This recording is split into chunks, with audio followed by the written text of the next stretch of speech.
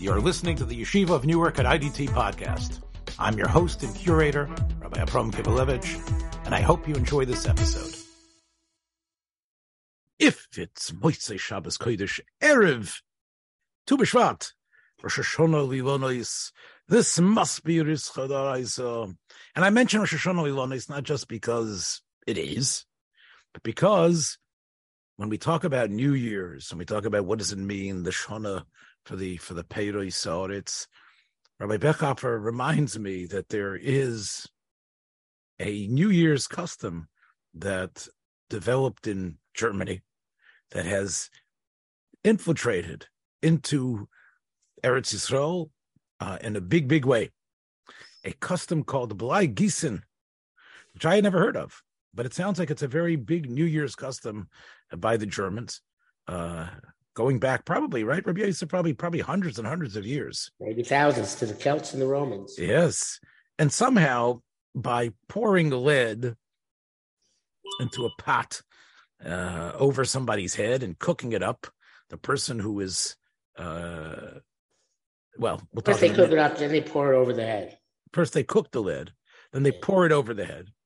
And somehow the shape, which is unique for each person, I guess, the way the lead shape develops after the heat of the fire, somehow says something about what that person's future is going to be for that year. And that this was the Germans have to do it over the head.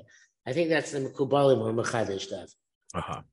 So now, what Rabbi Yosef informs me, and we are now informing all of our wonderful Rischa listeners, that this Hanhoga, which is based on an Avodah Zorah, perhaps, as Rabbi Yosef says, 1,000 years old, has now become a stock trade of a number of men and women who report themselves to be professional Ayin HaRa removers. And some of them have actually stated that they are steeped in Kabbalah, and everything that they do is based on Sifrei HaSod. And I don't know if one of them is the granddaughter of the All for the Boss hero, Rabbi Herman. She used to say in her ads that she's the granddaughter of Chaim Pinchas Steinberg. Evidently, she was asked to remove that. So now she just says the great. So she actually is a descendant of both, of Rabbi Herman and, of course, Rabbi Steinberg. But the Rabbi Steinberg family does not want to be connected. I'm a shy, I don't know for sure. Now, and she is. There's a phone number you can call. Just remember, it's Israel time for you to have this done for you to get rid of the Ayin HaRa with Blai Gießen. I think maybe she wants to do commercials on Rischa D'Oraisa. I don't know. I think I could probably come up with something. If we could come up with something for succulent sausages, I think we could come up with something for. We'll do more than get the lead out. We're going to be able with this type of lead, and we don't use the cheap tin that they use in Germany, because in Germany they've outlawed it because of lead poisoning. I guess they're not so worried about that. So basically, what Adel Miller and Rabbi Yosef sent me another video from a Sephardi fellow who seems to Meir Maslati, who calls himself Meir Labrios. And there is a video out there. I'm not going to. I don't know. Maybe I guess bismanim that you're indisposed. You might want to watch this video. It might help you, because I don't know.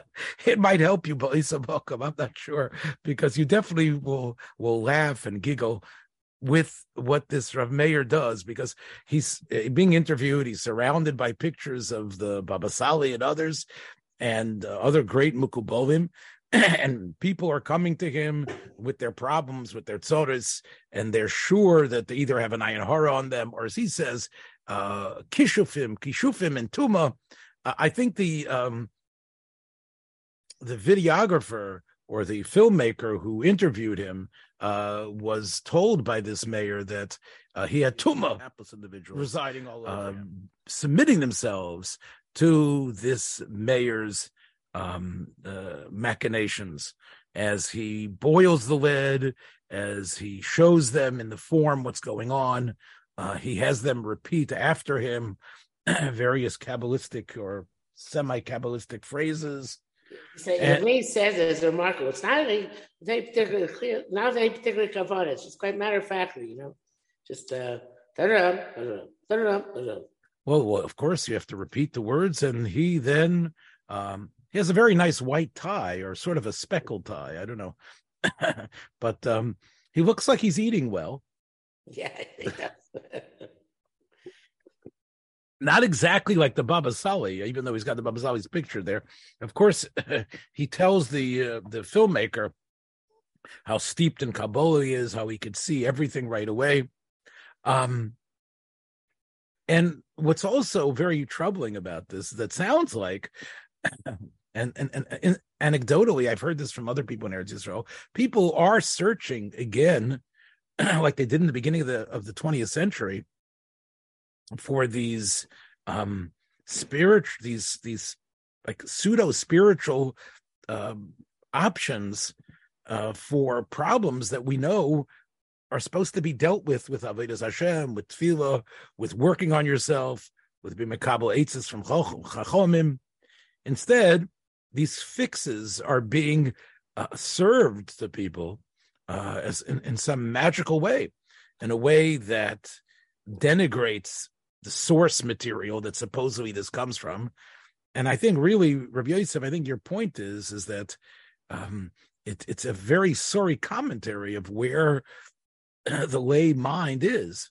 But there's two things. There's palms and facial image. There's, in other words, the lines on a person's face, on their forehead, and that is found in the Zohar. And then there's the astrological yedias based on Tchunas HaNefesh and things like that. However, I definitely I'm not going to go out there and say I can cure you and change your life. I can tell you about yourself. I think that's something that many Rebbes have, and they use many qualities to be able to figure that out. And as Shlomo Yehuda Rappaport, one of my favorite maskilim and rabbonim. Yeah, but so you're right. What about what Solomon Maimon? He wrote a whole expose about, wasn't that his name? Was the whole expose about the Mezritcher Magid? It's not Shlomo Maimon's biography talks about, and you're right, he sort of lampoons what was going on in Mezrich when he went to visit there. But in Rappaport, in a similar fashion, when he tried to convince Yaakov Bodek in the beginning of the 19th century not to join the Chassidim, he writes that a person who sees enough people in pain and hears enough stories develops a sort of preternatural ability that it seems like to detect what's really going wrong and what's wrong with them, what bothers them. And it's true, if you see enough people and you have a gift for listening and noticing, you will be able to determine, oh, you probably have this problem before they even speak. Or you might be able to tell that a woman is pregnant even before she herself knows, or be able to talk about someone's anger of something that's going on with their children. It's a very calculated hunch or a guess. And maybe some of it is part of what the Israeli security forces do when they sort of profile people and figure out what's really going on with them. So, I do think there's an element of that which is really accurate, and we need more of that. We don't have, but what you are talking about is people who are in pain and distress and want to use magical options to relieve that stress. Now, we know, of course, we can talk about... I think we should quote here, Rabbi Aryeh Kaplan has a fundamental piece on astrology and horoscopes in the Immortality, Resurrection, the Age of the Universe, in which he says there was a Chacham, Shabtai, in Yerushalayim, he knew, who did horoscopes, but astrology, and used them in order to, like you said, to talk about the Kochas and Nefesh and the Tchunas of the people whom he met, but he would not use it ever to predict the future or try and cure maladies, because that is a pgam with coming to him, Hashem Elokecha. But the truth is that, the question is where you draw the line between this Narish Shabbat, the Zohar practice, of Blai Gieson, and the Lubavitcher Rebbe telling somebody to check their mezuzahs. The Blai Gieson and the things that we have been talking about are eitzes that don't really help your avodas Hashem. They don't in any way upgrade your shmiras hamitzvahs. Now, as Rav Chaim Kanievsky would say often, when people came to him with problems in their in a various limb or some illness, he would tell them to learn Hilchas Treifas, or something's going on with their hands, so he would tell them to learn Hilchas Netilas Yadayim. Or if there was something wrong with their feet, he would tell them to learn Masechtas Chagiga and the halachos of Aliyah Regel. So again, was Rav Chaim zeroing in on something? Was it Shchinim Medaberes B'teich Kroinoi? Well, at the end of the day, the person learns more. The person's more committed. The person is, in a sense, different spiritually, religiously, and intellectually. Whereas what we're talking about here is snake oil. What we're talking about here is basically submitting yourself to snake oil. Now, again, obviously, people are going to listen. So you're saying that checking the mezuzahs has to do more with enhancing one's avodas Hashem. That's why it's different. Because we would assume, Rabbi Yosef, that a pagam in your Maisa mitzvahs probably Kabbalistically means that the shefa that should be flowing towards you, and the shefa can be many, many things. It could be parnos, it could be brius, it could be behirus hadas, is affected by the fact that your kiyum mitzvahs are not done properly. So, therefore, if there's something that's connected to an essential aspect that's makif you, like mezuzah is, which represents your bias and the aramakif around you, so it makes sense that the pagam might be there. Whereas, as we've been saying, and I was trying to say it in many different iterations, here what's happening is basically we are taking you to the cleaners. You think that there's this neighbor upstairs doesn't like you, is jealous of you, is causing you problems. Okay, so I've taken the Ayin HaRa. She doesn't have any power of you anymore. And I was trying to get a bracha from Rav Chaim, and I bumped into Rabbi Yaakov Galinsky, and I spoke with him, and I had met him a number of times before. And he turned to me and he said in Yiddish, it's Posha does the Ayin HaRa. It's clear that there's an Ayin HaRa. The Ayin HaRa is stark after you. And he was looking at me, and he said to me that I have to go get Asara Talmidei Chachomim, and I have to get them to lift this Ayin HaRa off me. And I was shocked. I was really shocked because I met him, and he looked. Yes. I think he was a Litvak. It's hard for me to believe that. Yes, he says maybe thinking the wrong guy. It was Rabbi Yankel Galinsky, I'm telling you, and it was Poshet that I have to tell you that it rocked me to my boots that this man, who was definitely a big Oved Hashem and tremendous chuyas in terms of how many people he has touched in Messiah with his beautiful Magidus. But when he told me that I had the Ayin HaRa on me and on my family, and that's the reason all this stuff is happening, and I had to be maester that Ayin HaRa, I got very scared. And before I left Eretz Yisrael, I did take a trip up to see Reb David Abachatzera. And Reb David told me there's no Ayin HaRa on me. And maybe he took it off. I don't know. But it is scary when someone of his reputation, Galinsky's and others, they tell you have this Ayin HaRa. It's another thing when... I find it very disturbing. What do you find disturbing? That he told me that? Yes, he told you, go take a Ayin HaRa, then say, okay, even if you believe you have an Ayin HaRa on you, be misakin something in your life as opposed to going to some sort of, the people for a voodoo ritual. Well, that's what he told me I needed to do. There's no voodoo ritual for the Ayin HaRa ever described in any Gemara. There are many rituals described in Gemara for other things, but not for Ayin HaRa. Look, I believe in Ayin HaRa, all right? I believe in Ayin HaRa.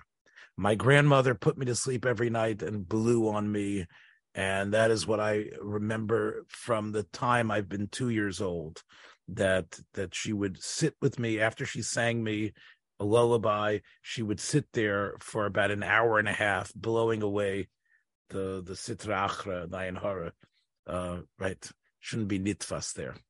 So I believe in it. I don't think it's just. I don't know if you do. And Chazal talk about it, and we daven for this every day. I mean, it's in our tefillas. I believe in it in the rational way that Rav Dessler and others explain it, which is that if somebody looks at you askance and there is something wrong with you, that it's Mara Kitchug and Shemayim.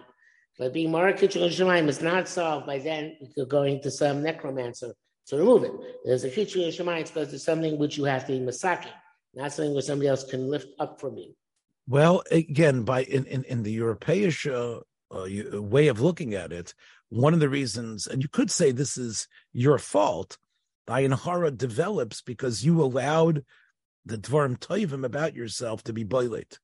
And even today, in the best mishpachas, how many kids do you have? Enough, right? You don't want to say, right?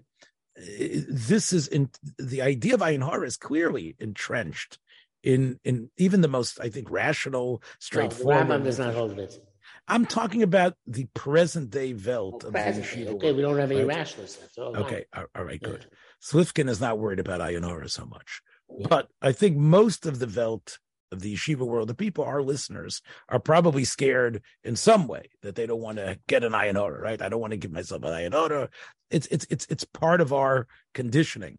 But I think it's a whole new plane when we're talking about paying people to get rid of the Ayin HaRa. Or this fellow, this Meir La'olam, talks about the Kishufim, that it's not just Ayin HaRa, but there's actual spells and magic spells that have been placed on people.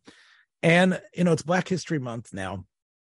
And I think it's probably worth saying that there's a racial undertone to what this threat that's being elevated here. This threat of Kishuf supposedly comes in Eretz Yisrael from the Ethiopian Jews. That the Ethiopian Jews... According to Meir Labrius. Yes, that these Ethiopians, it's well known, he says, have brought with their pseudo-Judaism all sorts of magical spells and things, and they have unleashed it in many ways against their enemies or people they don't like. And there's kishufim everywhere.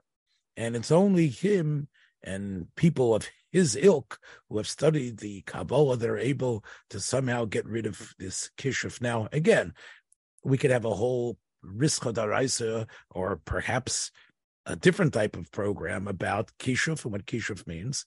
But I think the idea that the problems that are being faced by people is because they have a whammy on them, that somebody has used voodoo and magic to stifle them, and that this is a way to get rid of it. I think this is very troubling, especially as this video indicates, and maybe you'll post it on your blog spot, how people can watch it. It seems like it's other Ethiopian families that are also being hoodwinked into this. So not only is it sort of like undermining the great nobility of what the Ethiopians suffered and how they committed themselves to a form of Judaism, which is true. It's not what we know, but it's definitely, as Rav Moshe says, that they feel in every single fiber of their being, their yadus, and we're mechuyev to be matzel them. And Rav Moshe says, even if it's klape shmaya galia, that they aren't descendants of Jews and they're not Jews b'etzem, you're mechuyev to be matzel them. You're mechuyev to which sounds from Rav Moshe's psak that you could actually be machal Shabbos for them, even no matter what. Even if, right, not just because it's a suffix pikuach nefesh. He says even if it was vadai. So the point is, these are people that, we could talk about the Black history in America, but I think if we talk about the Black history of the Jews of Ethiopia and the Jews that have come, we have to extol and be makdish and wonder of how tremendous it is. And here, I think what we're seeing is this sort of like snide assumption, that they're bringing their devil, their deviltry into our holy country, and we need to somehow wipe it out. And again, maybe I'm reading too much into it, but I think it's easy to pray when you can discover an other. It's easy to sucker someone in to this type of attitude when you could point. Well, you can see, well, come on, I have nothing against them, but you know that they've got this magic. And okay, look, they suffered for hundreds and hundreds of years being oppressed and starving and just wanted to get to Jerusalem and trying to keep what they thought was the Torah, and they still believe, but you know what? There's an alien root that has taken that has started to grow here in Eretz Yisrael, and we need to wipe it out. So methinks that there is an element of this that these snake oil salesmen are using. It's always easy to spread fear by creating a sense of pirud and pizur between the different parts of Klal Yisrael. Anyway, I'm not sure. The bottom line is, I think that I agree with everything you said, but which is of course very rare. But the idea of maybe you have some magic on you. I don't know. Maybe something. When I was in Orlando, I went through magic. Oh, you know what? I'm looking at you. I can see that it's on you. Now that I'm looking at you and you stop chuckling, I can see something's happening. I think you have the whammy on you. Somebody, yeah. I didn't put it on you, but somebody put it on you. I think you better get some. You better get it taken off. I don't know. You need some. Better heat up some tin quickly. Yes. So you need real lead though. For me though, I think this. I don't think the tin's going to work to get it off. If we talk about the pure Litvisha Mahalach, which then we have on the one hand the Hasidim who places overemphasis on Otzah Zero Vatola and how it's the root of all evil and everything has to be geared, especially during the time of Shoivavim, to eradicating this menace from ourselves. And on the other hand, we have from the I don't know how it got to the Eidot HaMizrach from German Avodah Zorah to Rebbetzin Miller, who should be from a distinguished Litvish family, but we have all these other people who have put Kishuf and Tumah as a major issue in their lives.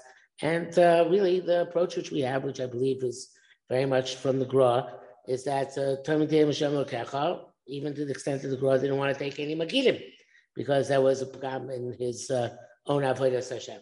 So the idea of our rational approach towards Charva Einish and towards Bitachon and towards how to deal with Satuma to the extent that they exist, and how to deal with Tumah itself to the extent that it exists, is much more appealing and much more rational, and I think much more in line with what we'd expect of an almighty God who has told us in the Torah many times about being good and being bad and what the ramifications are, and never warns us about the mystical and magical aspects of the various different things.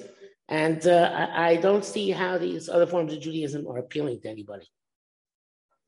Well, there is a certain drama, and there's also, it doesn't really take that much work, right? First of all, there's a narrative, and we all look for narratives. And if a narrative can fit in to your prejudice about the neighbor upstairs or the black family down the road, that's a pretty good narrative to accept. But I do want to say that there are enough stories, whether it's in Shivchei HaBesht or what Rav Chalap describes from Rav Kook, Zecher Tzaddik V'Kodesh L'Baruch, how he performed an exorcism. Yes. So, yes. But you know what? If you leave those stories are true, and I'm willing to accept that they're true, but we see there's just like we have a tremendous U.S. Dairis in the last just 150 years or so from in terms of Chachmas HaTorah and Avodas Hashem. I'm sure the Menachshim and Mechashvim today are also, the Kanya Ba'agma.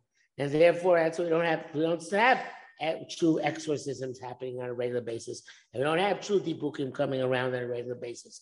Because this is a door of, the door of Ikus Mshicha, and everything is down by the heels. Both the Koychos HaKedusha and the Koychos HaTumah. So people who give credence to these ideas of Koychos HaTumah are actually doing themselves in. Like the Moram Pesachim says, Man the Kapi Kabdinani May. Yeah, okay, this interesting theory that you have, that you feel that the same way we don't have the gedalim that we once had and the levels of kedusha that we don't once had, so what did the keichas hatum are watered down, and therefore, just like the smartphones that distract the Talmidei Chachamim, I'm sure the smartphones distract the Menachshim and Chashbim as well.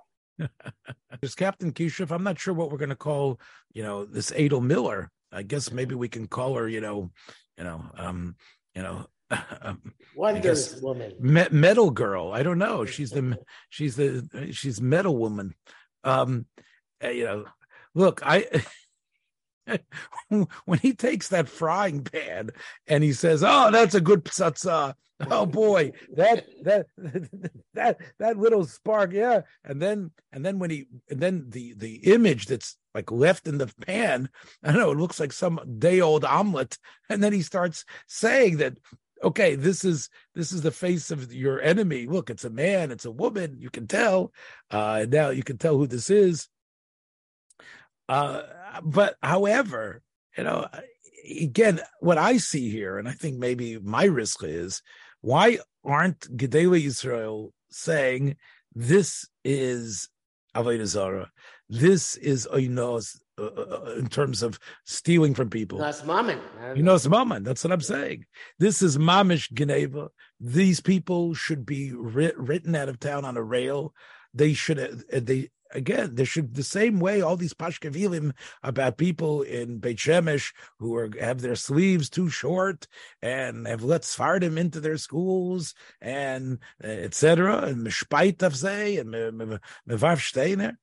These people who are the ones who are taking advantage of the unlearned, taking advantage really of people, the people who are desperate.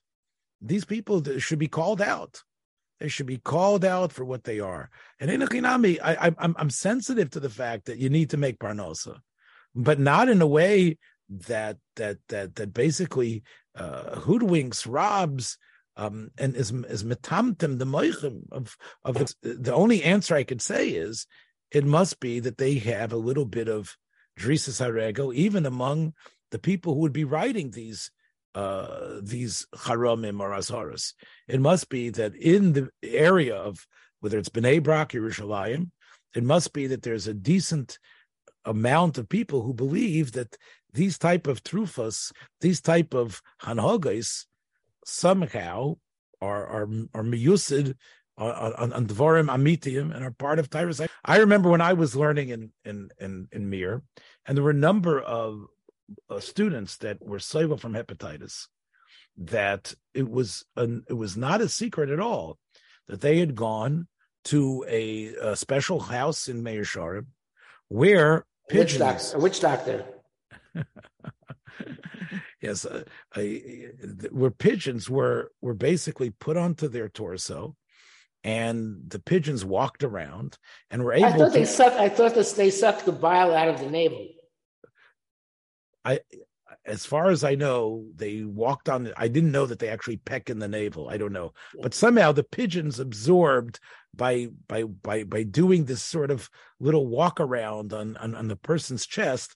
They would somehow be able to absorb the bile and were able to return this person to his blood platelets in the normal way. Now this was done, and nobody thought different about it. Now, I have to tell you, I remember also there was a person in my time in Eretz Yisrael that submitted to Bankis. And of course, we know Bankis was another. Well, I think that was considered to be medical at some point. Right. But again, the idea of cupping, of using these heated cups that would also be attached to the person's skin in a way to draw out the negative powers there. And again, I think that there's a reason why it's growing. I think the earth there is still fertile enough. And that might be the reason why we don't have the type of reaction. We don't have this type of condemnation, because there's enough of this still present there. Now, I'm not saying. By the way, I looked it up.